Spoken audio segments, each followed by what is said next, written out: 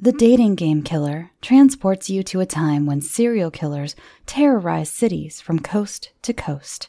In the middle of a string of murders, one of these deranged men appeared as a contestant on the popular television show, The Dating Game.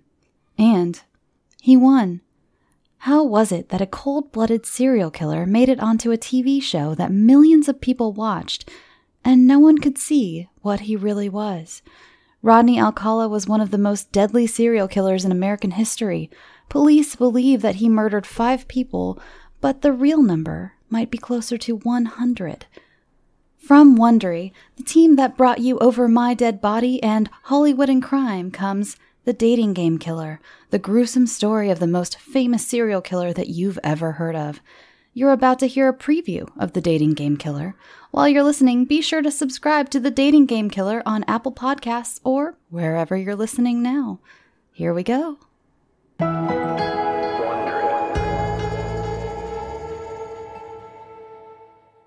Hollywood, the dating capital of the world, it's The Dating Game.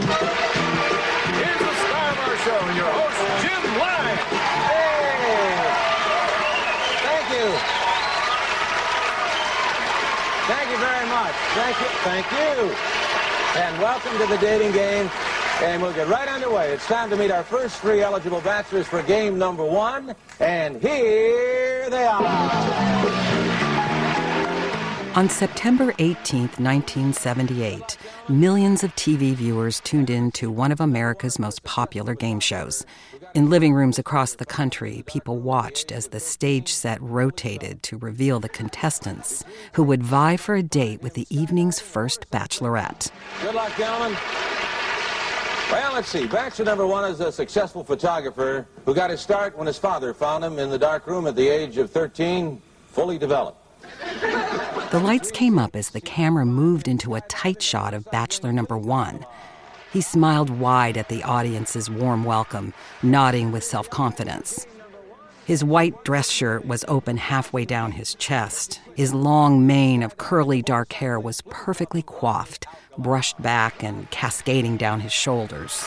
And it's time to meet our young lady for game number 1, and here she is.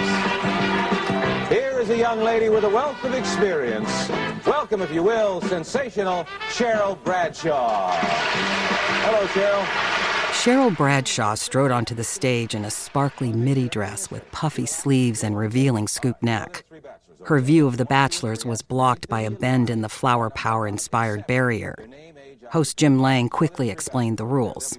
She could ask the contestants whatever she liked, except for their name, age, occupation, or income.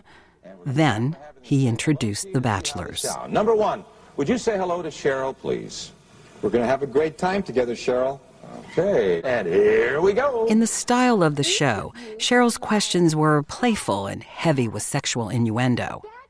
Bachelor number 1 was particularly adept at matching her tone in bravado and double entendre. He was comfortable in front of the camera, growling provocatively and commanding her to get over here. He played to the audience, and they responded. Bachelor number 1, I am serving you for dinner. Oh. What are you called, and what do you look like? I'm called the Banana, and I look really good. Can you be a little more descriptive? Peel me.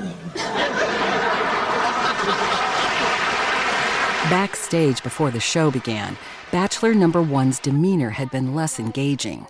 He seemed able to turn the charm on at will, but it vanished as soon as it no longer suited his purposes. As he and the other contestants waited to take their places on stage, he got in the face of one of his rivals. "I always get the girl," he snarled, his eyes dark, empty pits. Welcome back to The Dating Game, and Cheryl, we have reached the moment of truth, as we call it.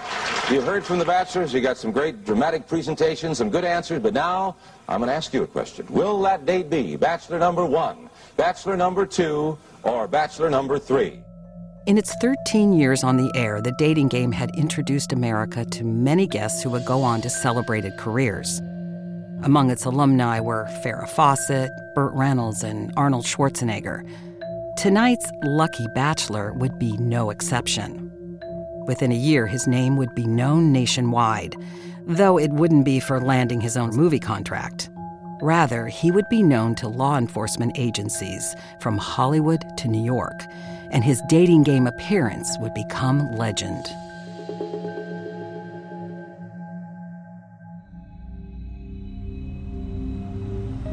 He spots her through the windshield from half a block away. She's carrying books, no doubt on her way to school. As he angles closer to the sidewalk, he can see her lips moving in an improvised little tune. When the light changes to red, he pulls to the curb, leans across the front seat. He knows how he needs to sound, practices modulating his voice for every occasion. He will be the adult, authoritative yet non-threatening, the kind of person her parents have taught her to obey. He rolls down the window and smiles as she looks over at him. He motions for her to come closer. He offers her a ride to school as if it's the most natural thing, a daily routine. She tells him she's not supposed to talk to strangers and continues on her way. He inches the car forward alongside her.